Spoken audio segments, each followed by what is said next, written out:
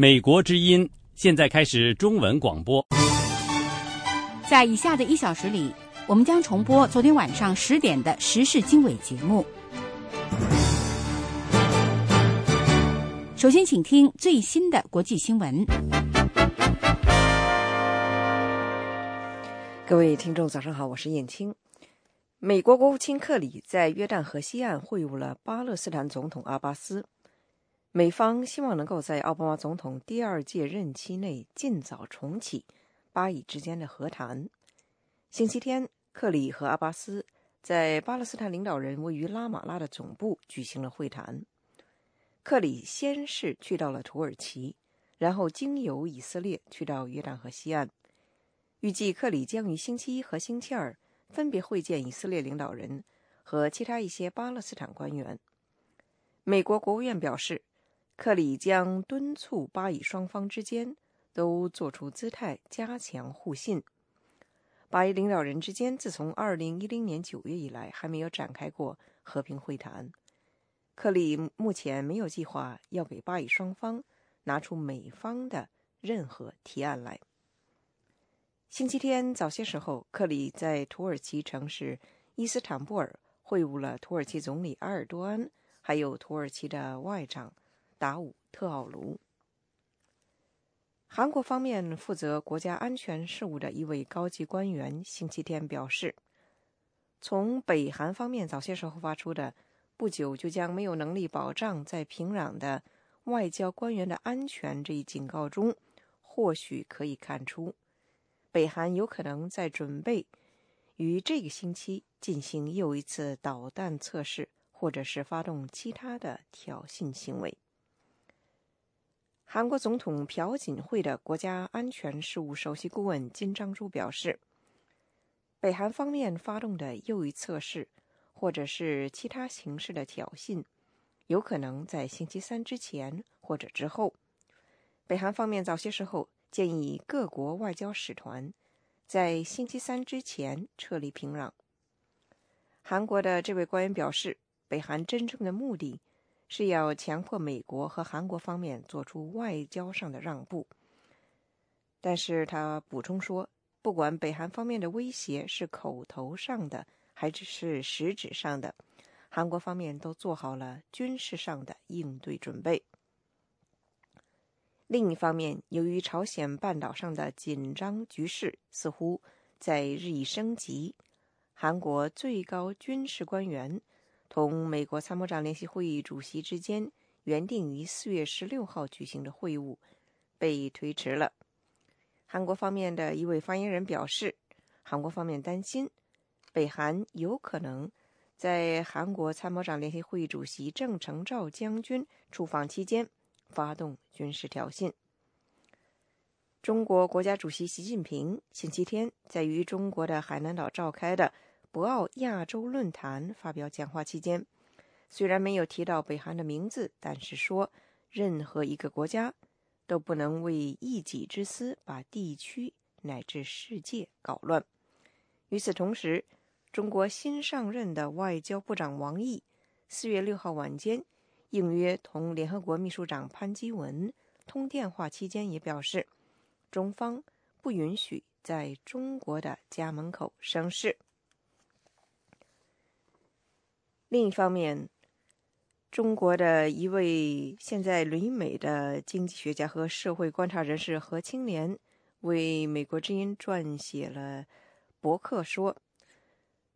中国和缅甸两国目前的状态表明，一个民族的主体想要什么，最后得到的就会是什么，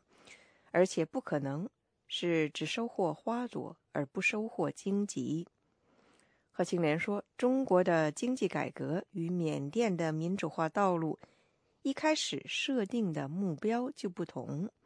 他说，缅甸的反对派要求的是结束独裁专制，实施民主化。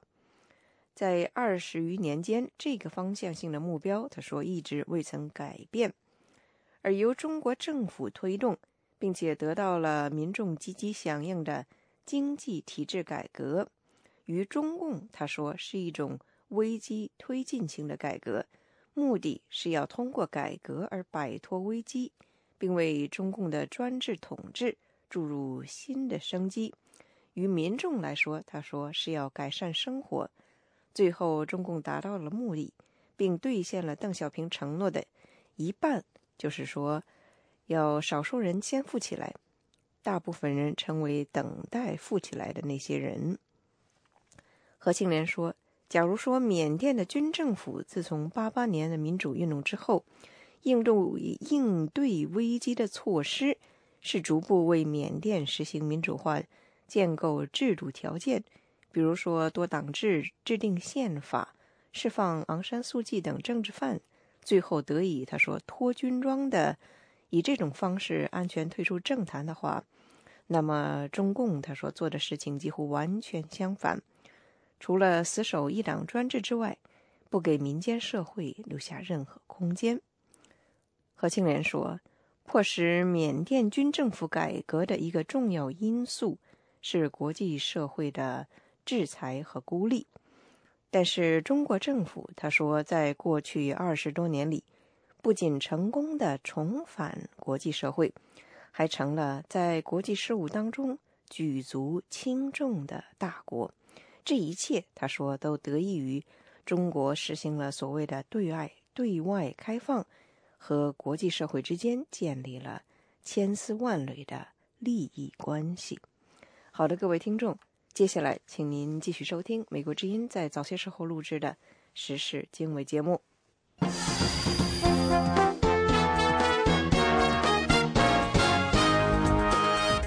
各位听众大家好，欢迎收听美国之音时事经纬，我是齐永明，为您介绍这次节目的主要内容。美中两国履新官员都承诺在任内努力推进两国关系。俄罗斯多个城市周六举行了声援政治犯的集会，详细内容欢迎收听。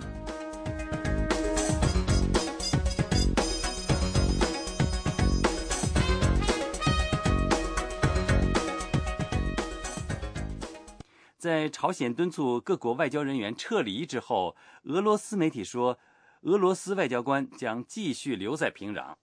面对朝鲜半岛紧张局势升级，俄罗斯各方不认为当地有可能爆发武装冲突的可能性。下面请听美国之音特约记者白桦从莫斯科发来的报道。俄罗斯媒体说，在朝鲜当局星期五提出各国外交人员应该考虑撤离之后，俄罗斯外交官将继续留在平壤。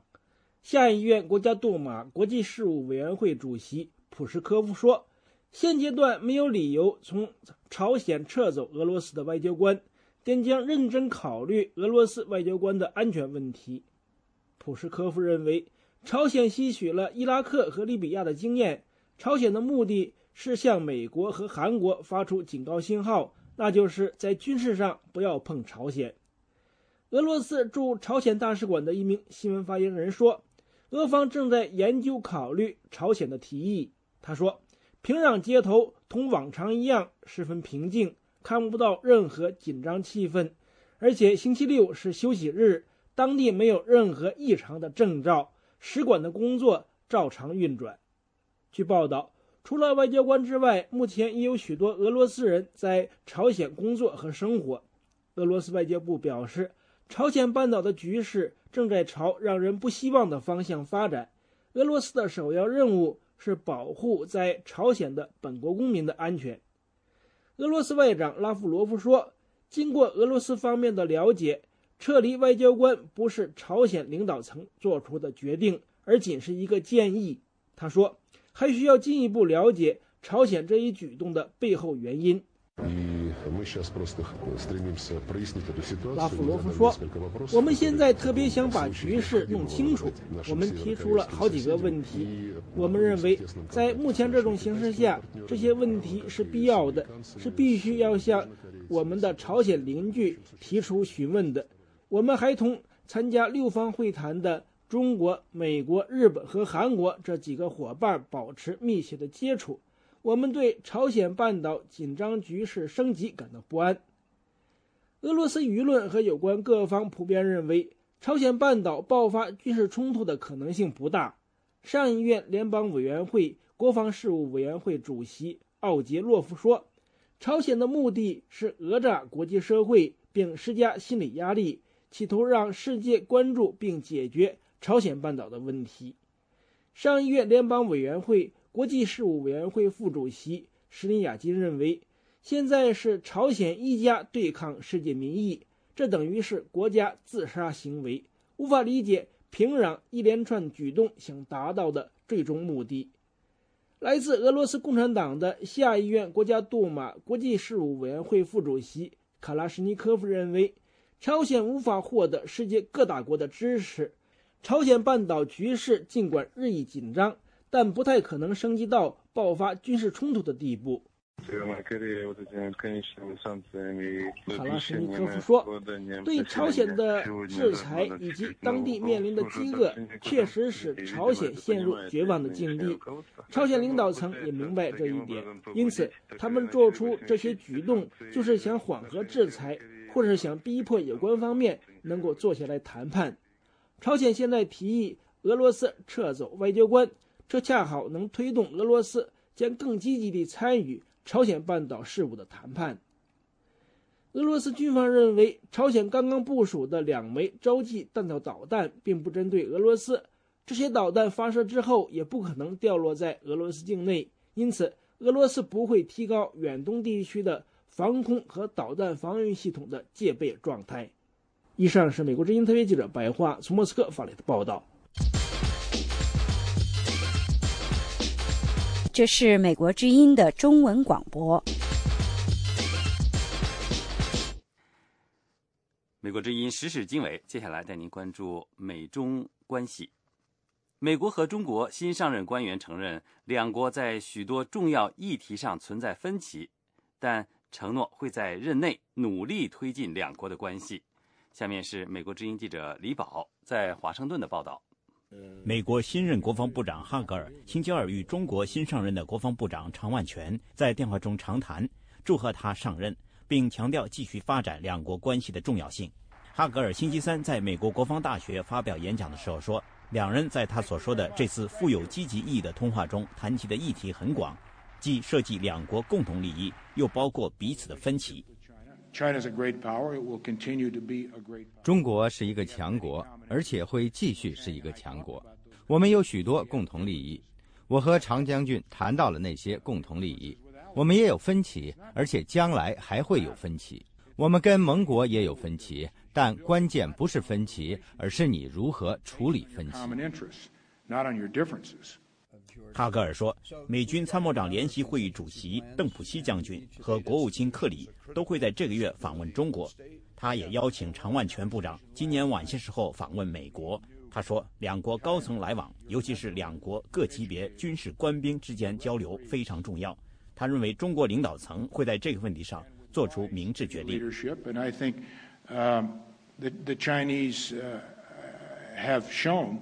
我认为中国人已经展示他们的领导层是稳重、明智和谨慎的。我们在每一个级别和项目，尤其是军事项目上，交流的越多，对增进双边关系的影响就越大。我认为，在我们国家历史上，没有一个政府机构能比军方展开的军事交流更多地促进双边关系。在哈格尔发表上述讲话的同一天，中国新任驻美国大使崔天凯在华盛顿表示，发展美中关系的任务艰巨，但他会努力去做。我这次到美国来旅行，可能可以归纳为8个字吧。一个是任重道远，因为中美关系大家都知道它的重要性，将来前面的路也不会是那么平坦，总是会有些问题，会有些障碍出现。另外4个字可以说是心诚志坚，就是我们要跟美国建立和发展这种相互尊重、互利共赢的合作伙伴关系的这个诚意是充分的。近日来，朝鲜半岛紧张局势不断升级，是美中双边关系中最紧迫的议题。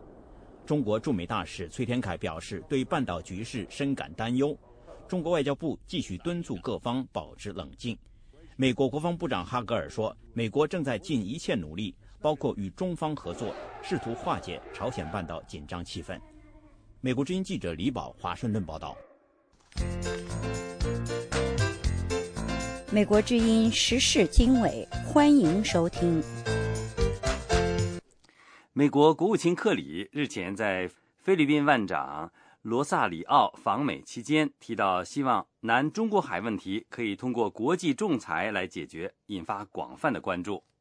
有分析称，如果支持仲裁说成为美国的政策，美中之间隔阂将可能因此而扩大。有关详情，下面是美国之音记者宇宙在华盛顿的报道。美国国务卿约翰·克里在星期二，也就是4月2号会晤罗萨里奥之前，对媒体表示，菲律宾是美国在亚太的5个重要盟友之一。美国担忧南中国海问题引发的紧张局势，美国支持各方共同制定行为准则，也希望能通过国际仲裁解决问题。罗萨里奥称，克里国务卿在会面中表示，美国支持国际仲裁，并且强调美国在维护该地区的和平与稳定中所发挥的重要作用。有分析称，克里国务卿始终关注并且推动和平解决南中国海争端。中国今年早些时候拒绝接受菲律宾提请的国际仲裁要求。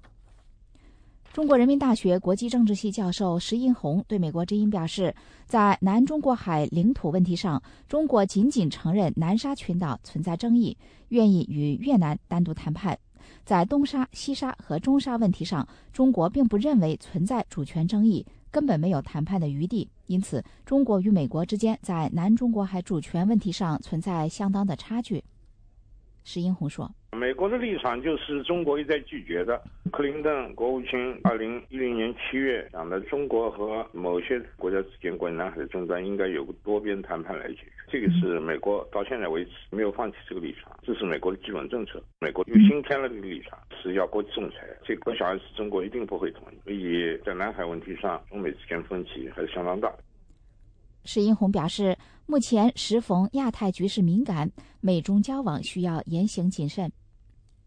最近几个月，中国人民解放军与菲律宾海军和海岸警卫队在争议水域发生过摩擦，不过两国没有交火。观察人士说，如果两国不解决这一问题，冲突将在所难免。中国2012年正式成立涵盖西沙、南沙和中沙群岛的三沙市人民政府。此前，该3大群岛先后为隶属于广东省和海南省的办事处。东沙群岛目前由中华民国管制，1979年开始隶属高雄市。中华人民共和国政府也宣称拥有主权，将其划归为广东省的汕尾市。以上是美国之音记者宇宙在美国首都华盛顿为您所做的采访报道。这是美国之音的时事经纬节目。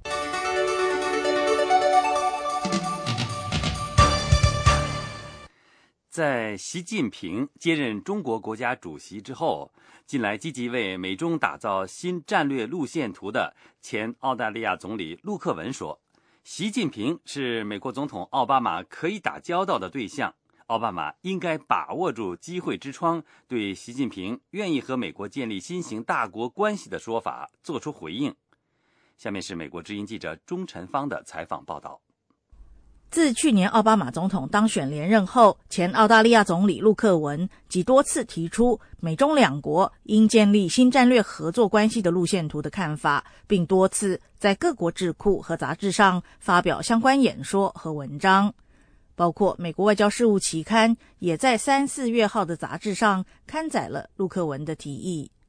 陆克文4月3号在华盛顿卡内基和平研究所的演说中进一步表示，美国方面应该把握机会之窗，针对习近平接任中国国家主席后，在电话里对奥巴马总统表示愿意和美国建立新型大国关系的说法做出积极回应。习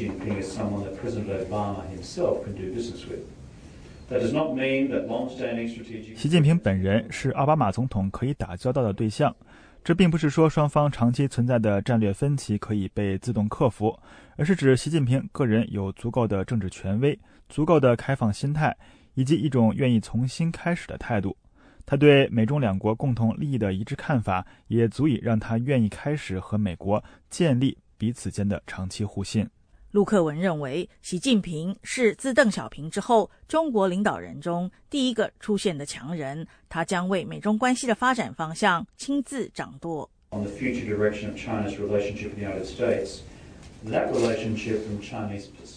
对于未来中国和美国的关系，中国人认为将会由习近平本人来决定，这个关系攸关他的个人利益。他认为对他作为中国领导人的评价一部分将会与此有关。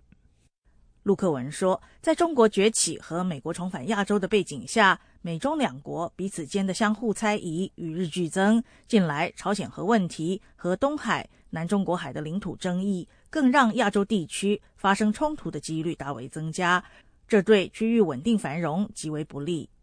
陆克文提出的美中战略合作路线图，包括美中领导人定期举行峰会，指定人选，负责推动双方同意事项，选定一个可以在一定时间内具体解决的问题等做法。他希望这两个太平洋强权能够在认识到彼此战略竞争不可能消失的现实下，找出双方能够共同合作的领域。陆克文说，在美国国防经费面临巨幅削减的同时，美国在亚洲部署的军力规模没有减弱，这显示无论中国如何崛起，美国都会持续作为一个亚洲强权。北京必须认清这个现实，尽早思考如何与华盛顿建立战略合作关系，在维持区域稳定的目标下，共同应对区域和全球各种安全和经济的挑战。近来，在中国与亚洲国家因海洋领土争议关系紧张之际，新加坡总理李显龙4月2号访问华盛顿时，也提出类似看法，认为美中两国应该加强互信，才能处理共同面对的挑战，避免误判和意外造成区域发展倒退。以上是美国之音记者钟晨芳的采访报道。这里是美国之音的中文广播。时事经纬节目，接下来带您关注中日关系。日本内阁会议4月5号审议通过了2013年外交蓝皮书，称在日本所称的尖阁诸岛的钓鱼岛问题上不存在需要解决的领土主权问题，并指责中国反复进入日本领海，威胁日本领海领土。同时，中国作出回应，称日本以己之心夺人之腹。请听美国之音记者宇宙的报道。日本2013年外交蓝皮书称中国是对领土、领海和领空的威胁。在亚太安全局势方面，蓝书将钓鱼岛问题与中国作为重点，称自从日本购买钓鱼岛之后，中国多次进入日本领海，是日本直接面临的安全威胁，是对领土、领海和领空的威胁。他也列举了中国舰船照射火控雷达事件等，对中国的军力增加和海上活动表示关切。海南的海口经济学院之涉外经济学院院长、国际关系专家沈世顺教授对美国之音表示，日本将钓鱼岛问题写入蓝皮书是为了进一步强化其主权宣示。他说，他为了进一步把美国交给他的管辖权从法律文件上面限制在这个范围之内吧，强化他的主张，再一次向中国表明钓鱼岛主权是没有争议的。实际上这样也给他带来被动，因为他公布这样的东西，使外界就联想，就说不要忘记历史。沈世顺说，中国承认在钓鱼岛主权问题的相关手续上与日本存在争议。从地理上说，中方根据联合国海洋法公约中的规定，视钓鱼岛为中国领土。该规定指出，大陆架上的自然资源主权归属沿海国所有，但是在相邻和相对沿海国之间存有具体的划界问题。中国人民日报海外版在日本蓝书草案被日本媒体公布之后，以世界需要大气外交为题发表评论，称该书内容颇有用心地渲染中国威胁论，指出国与国之间的交往需要自信，需要大气。2012年9月11号，日本政府付款和登记，正式从地权者手中收购钓鱼岛及附属岛屿南小岛、北小岛。同一天，中国发表声明称，根据1992年2月25号《中华人民共和国领海及毗连区法》宣布钓鱼岛及其附属岛屿领海基线，指出领海基线垂直向海外12海里的海域为领海。2012年10月16号，中国军舰首次以距离钓鱼岛80公里的最近距离驶过钓鱼岛，日本视之为武力威胁。2012年12月12号，中国首次在钓鱼岛海空开展立体巡航，明确其不退让态度。迄今为止，中国已经将在钓鱼岛附近的巡视视为常规活动。日本的外交蓝皮书是日本记录此前一年国际局势和外交活动的年度报告。今年的蓝皮书4月5号由日本外相岸田文雄在内阁会议上汇报之后对外公开。以上是美国之音记者宇宙从美国首都华盛顿为你所做的采访报道。美国之音，欢迎收听。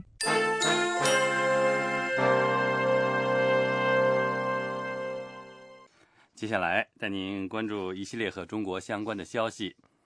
日前以扰乱法庭秩序的为由的而被江苏省靖江市法院司法拘留10天的维权律师王全璋4月6号提早获释。曾在晋江法院外声援王全璋的维权人士认为，网络声援行动发挥了作用，迫使当局提早解除拘留王全璋。请听美国之音记者谭佳琪在香港的报道。经过网友、律师界人士在网上联署呼吁，以及30多名维权律师星期五赶赴晋江市法院前抗议后，维权律师王全璋星期六凌晨1点获得自由。而江苏省中级人民法院解释说，王全璋数天以来的拘留已经起了惩戒作用，没有必要继续拘留，因此释放。参与晋江市法院门外声援行动的维权律师刘卫国对美国之音表示，他们的声援和网民的关注是王全璋能提早获释的原因。刘卫国说，就是说通过网络，通过法律界人士和公民的不断的声援，把这个晋江法院的违法性晒了出来，让他们的这种违法能够得到公众一个评判，王律师才有可能获得就是说比较快的获得自由。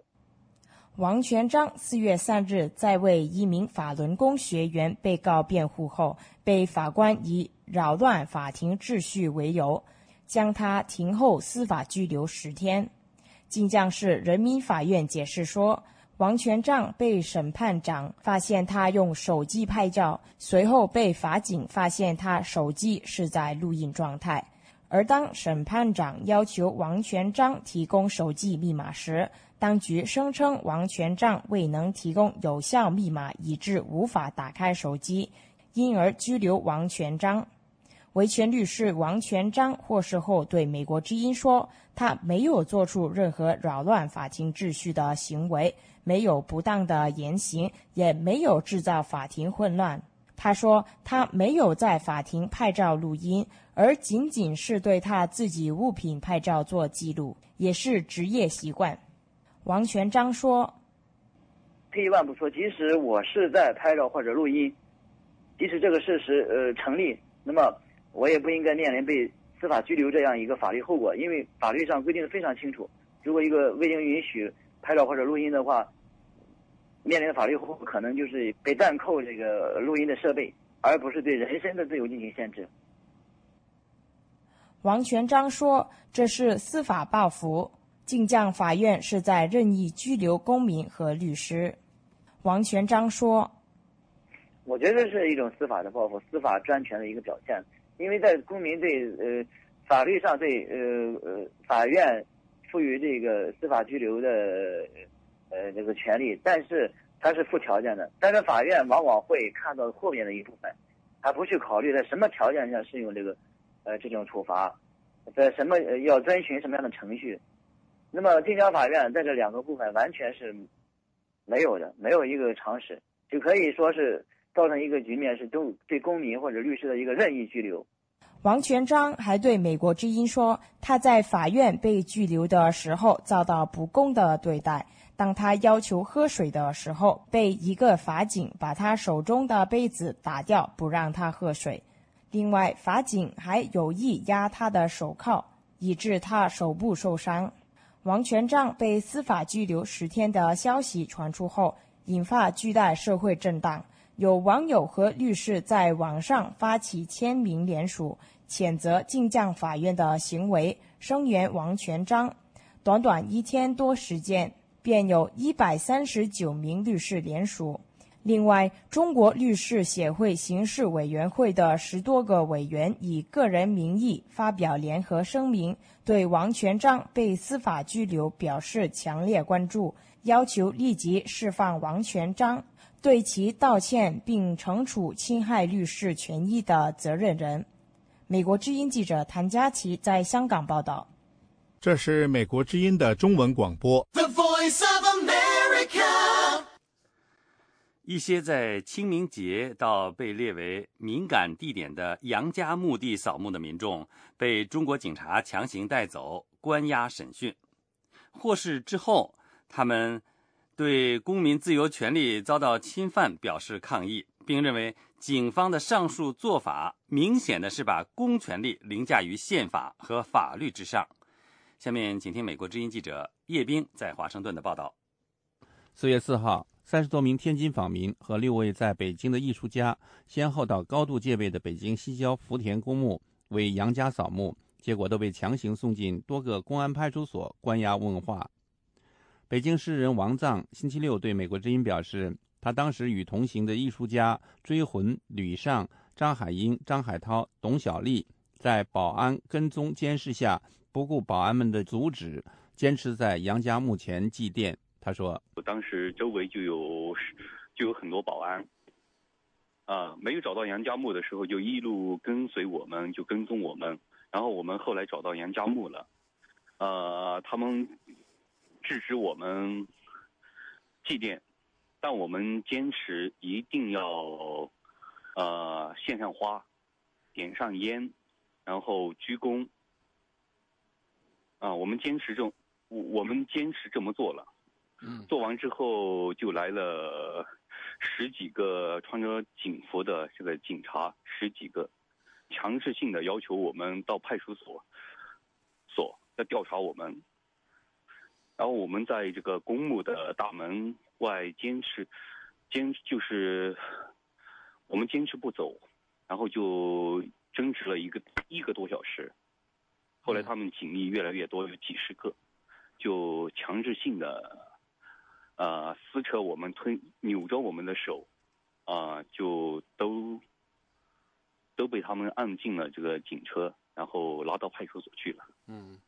27岁的北京青年杨家到上海旅游期间，被误认为偷自行车而受到警员殴打和粗暴对待，后因警方未能按其要求解决问题，而在2008年7月1号进入上海市闸北区公安分局，造成6死5伤的持刀袭警案，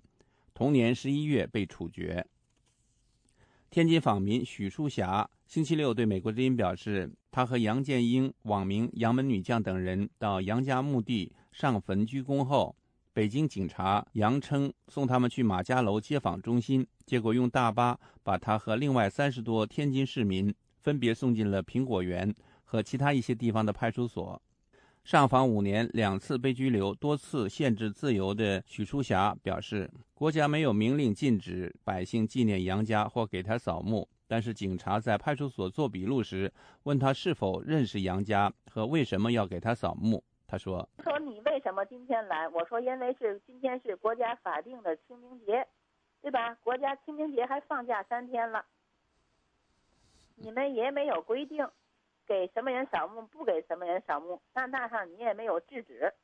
做笔录就问我，你当时认识杨家吗？我说我不熟悉，我就记住他的一句话，今天你不给我说法，我就明天给你一个说法。2008年，许淑霞在天津河北区大悲院区域的房屋被当地政府以影响奥运会为由强拆，至今未予补偿。他表示，他给杨家上坟之后，警察告诉他，杨家属于敏感人物，杨家墓是敏感地点，清明节是敏感时期。他对杨家特敏感，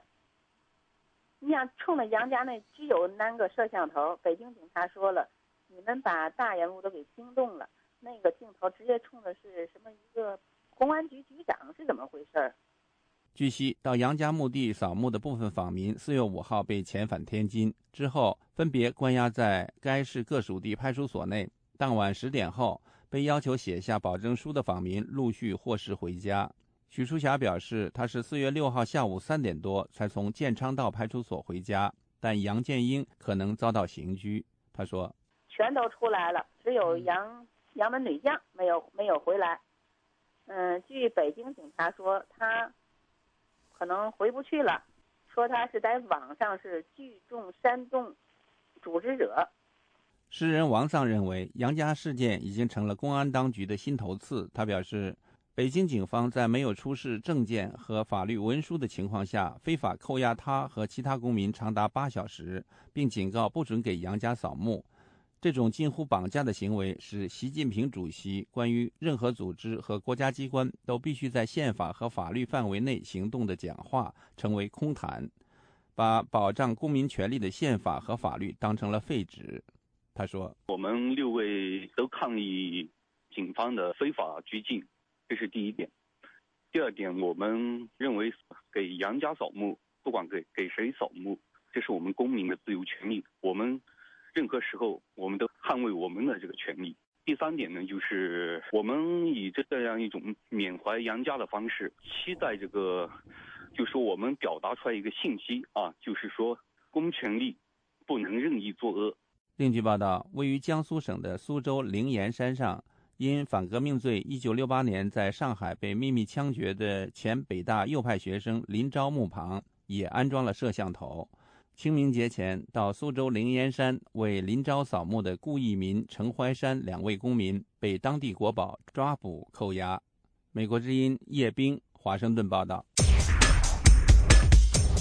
这是美国之音的时事经纬节目。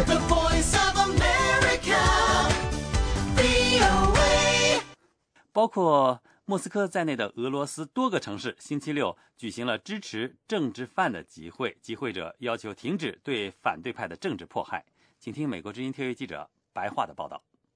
日益增多的政治犯问题越来越引起俄罗斯社会各方的关注。与此同时，俄罗斯警方和司法部门继续逮捕参加反政府示威人士。为此，人权组织和持各种观点的反对派宣布4月6日是释放俄罗斯政治犯的国际联合行动日。他们在这个星期六在圣彼得堡和首都莫斯科等俄罗斯各大中城市组织了要求释放政治犯、停止政治迫害的集会。数百人参加了在圣彼得堡的集会。警方说，莫斯科集会的人数有大约600人，而集会的组织者说，有将近2000人在阴冷的天气中参加了莫斯科的集会。一些政治犯的辩护律师、亲朋好友等纷纷登台演讲。台上的主持者呼喊着每一名目前被关押在监狱中的政治犯的姓名，其中包括了挑战普京权威的前首富霍杜尔科夫斯基，以及曾经在东正教堂中演唱的造反小猫朋克乐团的2名成员等。台下的听众齐声高呼自由自由。台上的主持人和台下的听众有时也高呼口号，所有的善良和诚实的人应该生活在自由的环境中，俄罗斯将成为自由的国家。这次集会的其他主要诉求还包括让有关司法部门的高级官员下台。集会同时还呼吁俄国当局遵守宪法，遵守俄罗斯签署的有关捍卫公民权利方面的国际协议。在莫斯科集会现场可以看到目前流亡国外或是被关押的政治犯的头像，警察殴打示威者的照片，以及讽刺普京、梅德韦杰夫和其他俄罗斯高级官员的漫画。莫斯科示威集会的组织者之一，目前积极参加营救在押政治犯的志愿义工阿尔西波娃说，这次集会的另一个目的是要社会关注数十名因为参加去年5月6日大规模反政府示威被逮捕或是被通缉的人士。他说，当局已对27人立案调查，其中一些人被通缉逃到国外，还有几人被软禁，有16人被关押在监狱中。埃尔西波娃对星期六的集会感到满意，他说，人们确实在真心关切那些被捕人士的命运。自从1年多前爆发反政府示威之后，人们的思维和俄罗斯社会在缓慢改变，许多人都希望在俄罗斯能够真正建立起公民社会。阿尔西波娃说，许多远离政治、远离抗议活动的人都对目前的政治迫害感到非常不满，因为这些人很清楚，当局在把那些活跃的人士镇压之后，剩下他们将单独面对胡作非为的司法制度。阿尔西波娃说，逮捕行动仍在持续，许多人只好离开俄罗斯。在那些积极参加反政府活动的人士中有一种紧张感，因为大家都知道每个人都不安全，警察会随时找上门来。来自俄罗斯知识界、新闻媒体的许多知名人士以及反对派领袖，叶利钦时代的前政府副总理尼面佐夫，还有前苏联著名持不同政见者戈尔巴涅夫斯卡娅等都参加了星期六莫斯科的集会。戈尔巴涅夫斯卡娅1968年同其他的几名持不同政见者曾在莫斯科红场示威抗议苏军入侵捷克斯洛伐克，那次示威对苏联后来的持不同政见运动产生了巨大影响。参加星期六集会的俄罗斯反对派人士前国家杜马议员古德科夫说，当局的政治迫害越来越像斯大林时代的大清洗。另一名反对派人士前国家杜马副议长雷日科夫说，当局逮捕并准备审判去年5月6日的示威人士，这是苏联解体之后规模最大的一次政治审判活动。俄罗斯捍卫人权运动领导人帕诺马廖夫在集会现场说，人权组织和政治团体还准备发动更多类似的活动，希望社会关注政治迫害问题以及对去年5月6日示威人士的审判。帕诺马廖夫说，最重要的是不让当局以参加制造骚乱的罪名审判这些人士，因为根本不存在骚乱。总之，审判将非常有象征性的意义，这是一次重要的政治活动。如何审判以及将获得什么样的审判结果，将决定俄罗斯未来的前进方向。在去年5月6日普京就职前夕的莫斯科的大规模反政府示威中，示威者曾同警察爆发了冲突，当时有400多人被捕。俄罗斯媒体说，在被捕者中，有的人曾经向防暴警察投掷了石块，有的人试图挪动在现场移动公共厕所来阻止防暴警察。几天前被逮捕的一名57岁的退休妇女，在示威中曾向警察投掷了2个空塑料瓶。参加逮捕5月6日示威人士的俄罗斯检察院下属的调查委员会表示，有现场录像和证人可以证明，许多人在去年5月6日的示威中参加了骚乱和暴力行动。对骚乱参加者的调查仍在持续，任何一名违法者、对警察施加暴力行为的人都不会逍遥法外。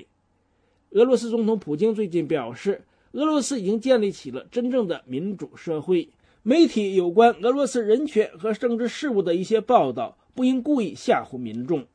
以上是美国之音特约记者白桦从莫斯科发来的报道。美国之音时事经纬，欢迎收听。了解过俄罗斯的示威情况之后，我们转过来再回来看看中国发生的情况。在北京街头拉横幅要求官员公示财产的4位中国公民，在看守所被关押超过了1周，官方至今仍然没有以书面形式告知家属拘押理由及拘留的期限。有关家属和关注此事的律师表示，公民行使宪法规定的自由表达权利，反映民意，响应当局反腐号召，不应该受到打压。下面是美国之音记者叶冰在华盛顿的报道。在北京西单拉横幅要求官员公布财产信息的袁东、侯鑫、张宝成和马新立，3月31号下午被当局拘押以来，已经8天过去，但是声援这4位公民的人士严伯钧发出通报说，当局至今既没有对此案给一个说法，也没有邮寄书面通知给家属。这份通报呼吁加大法律援助力量和社会舆论的压力，争取国际社会的有效支持，并将社会舆论扩大延伸到中共官方和知识界，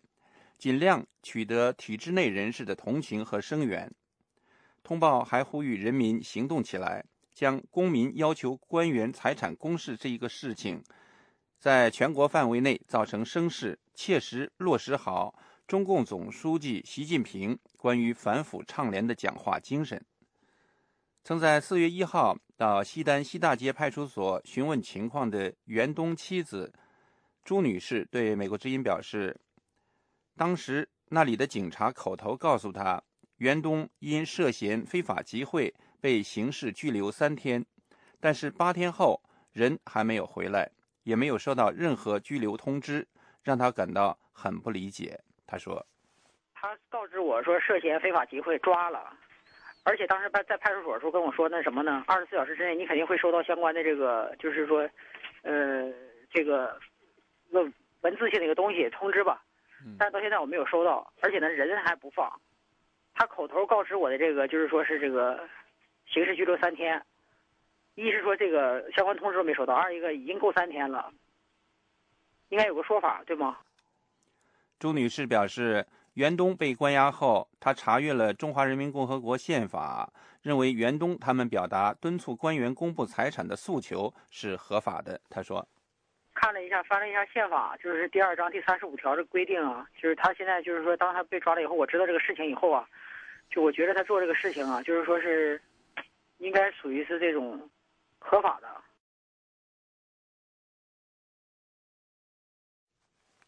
朱女士表示，她12岁的女儿隐约知道了父亲袁东被警察抓去以后，告诉孩子说，你爸爸做的事情是正义的，他是好人，并不是被警察抓走的人都是坏人。袁东的妻子朱女士表示，4月2号，她曾与梁小军律师一道前往位于大兴区的北京第3看守所，给袁东送去一些钱和衣物。所方只准律师1人进去会见袁东。朱女士表示，梁小军律师会见后说，袁东的精神状态还好，没有受到虐待。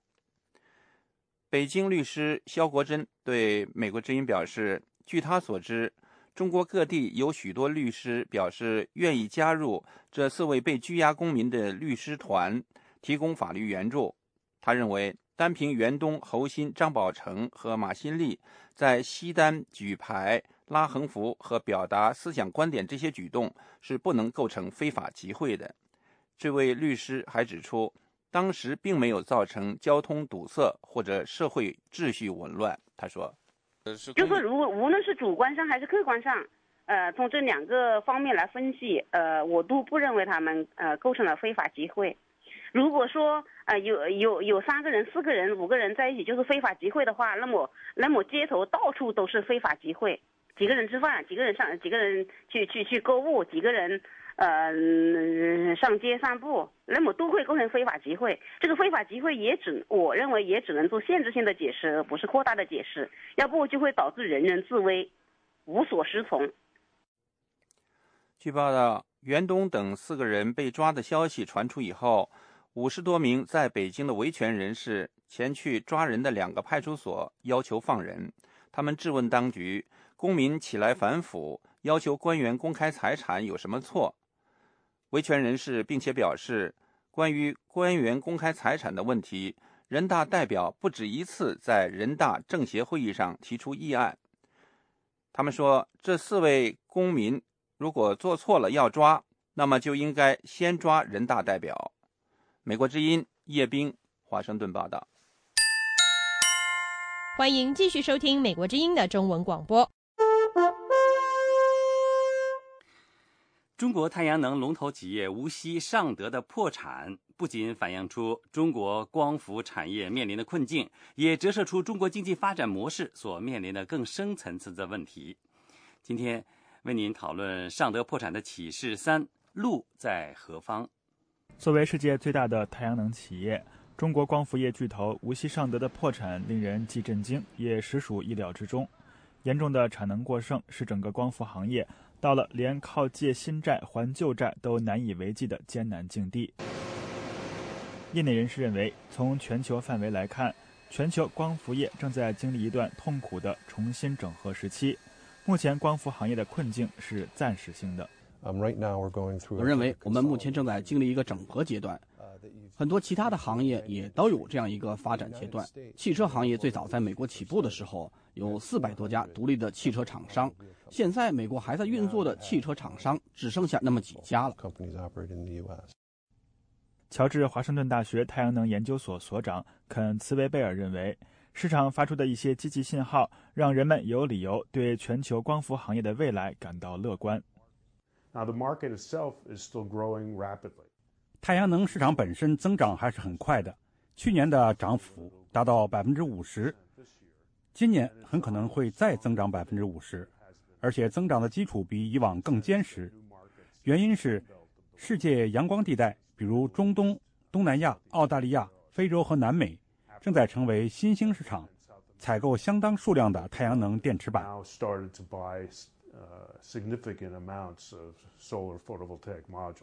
然而，对于中国光伏行业来说，要想真正走出目前的困境，就必须将过剩的产能降下来。产能过剩是目前中国以政府主导、靠投资拉抬 GDP 发展模式的一大问题，不仅在新能源领域，而是几乎遍及中国经济的诸多方面，从重工业到楼市。光伏行业是中国再平衡经济所面临挑战的一个绝好的例子。解决产能过剩是中国新一届领导层面临的一个重大挑战，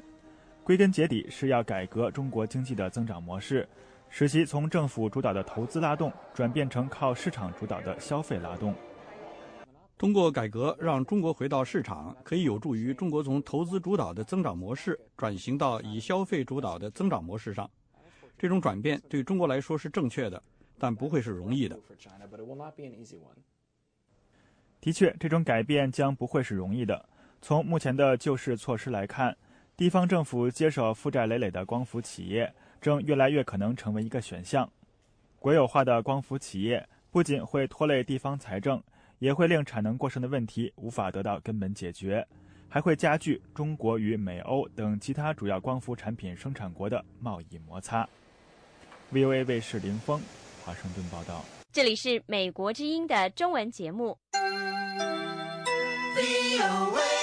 好，美国之音时事经纬，接下来带您看看美国历史上曾经发生过一起被称为西孟菲斯三人组的谋杀案。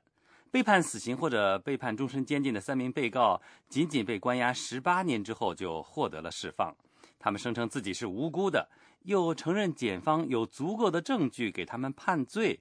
这是怎么一回事呢？下面请听法律窗口。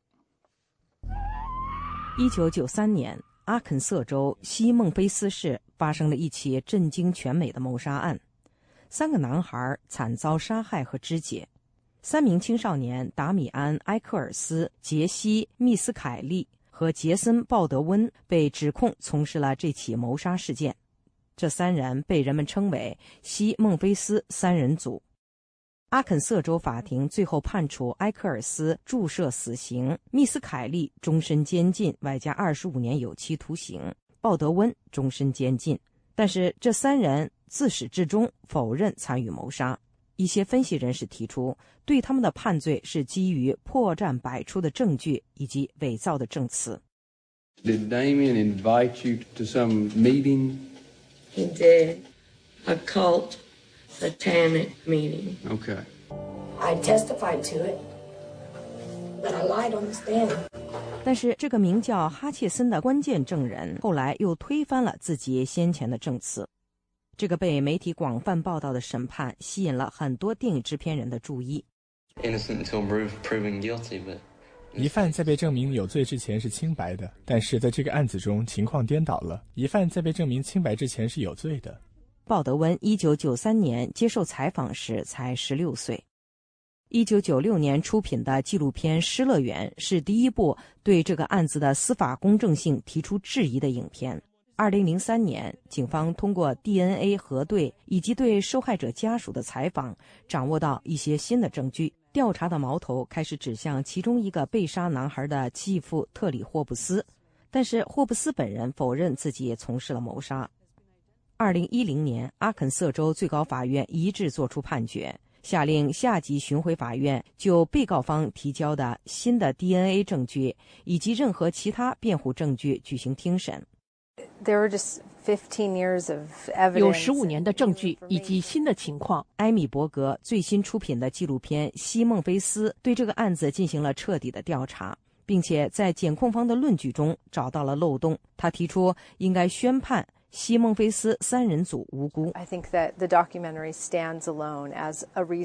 我认为这部纪录片本身就可以作为免除他们的判罪，并将真正凶手绳之以法的理由。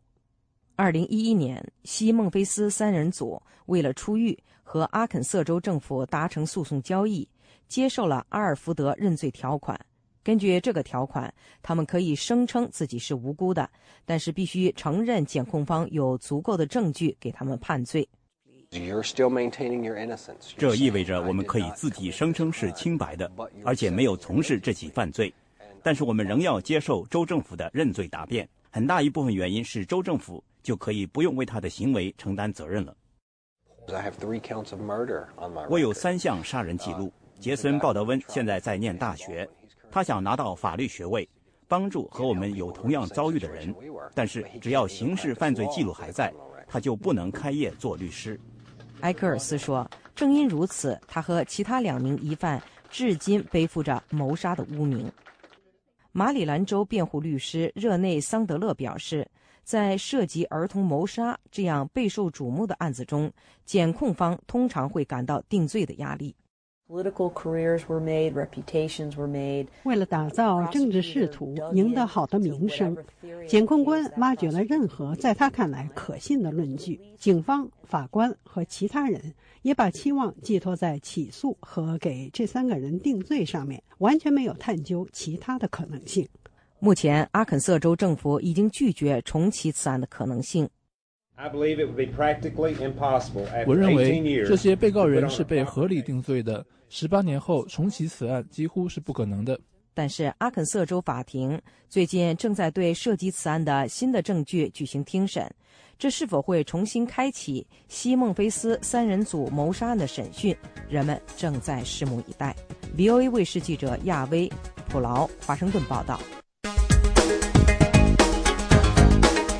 各位听众，节目最后是2则简要新闻。韩国方面负责国家安全事务的一位高级官员星期天表示，从北韩方面早些时候发出的不久就将没有能力保障在平壤的外交官员的安全这一警告当中，或许可以看出北韩有可能在这个星期准备进行又一次导弹测试，或者是进行其他的挑衅行为。韩国总统朴槿惠的国家安全事务首席顾问金章洙表示，北韩方面发动的又一测试或者是其他形式的挑衅有可能在星期3之前或者之后。北韩方面早些时候建议各国外交使团在星期3之前撤离平壤。韩国这位官员表示，北韩真正的目的是要强迫美国和韩国做出外交上的让步。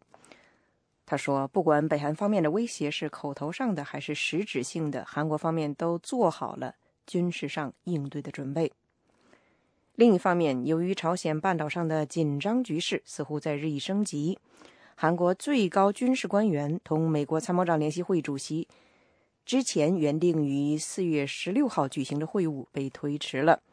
韩国方面的一位发言人表示，韩国方面担心北韩有可能在韩国参谋长联席会主席郑成照将军出访期间发动军事挑衅。与此同时，中国国家主席习近平星期天在于中国的海南岛召开的博鳌亚洲论坛发表讲话期间，虽然没有提到北韩的名字，但是说任何一个国家都不能为一己之私把地区乃至世界搞乱。与此同时，中国新上任的外交部长王毅4月6号晚间应约同联合国秘书长潘基文通电话期间也表示，中方不允许在中国的家门口生事。以上是这一小时的国际新闻。您如果需要获取更多的信息，请访问美国之音网站 www.voachinese.com。美国之音现在就结束这1个小时的新闻节目，下次播音在北京时间上午8点开始，欢迎到时收听。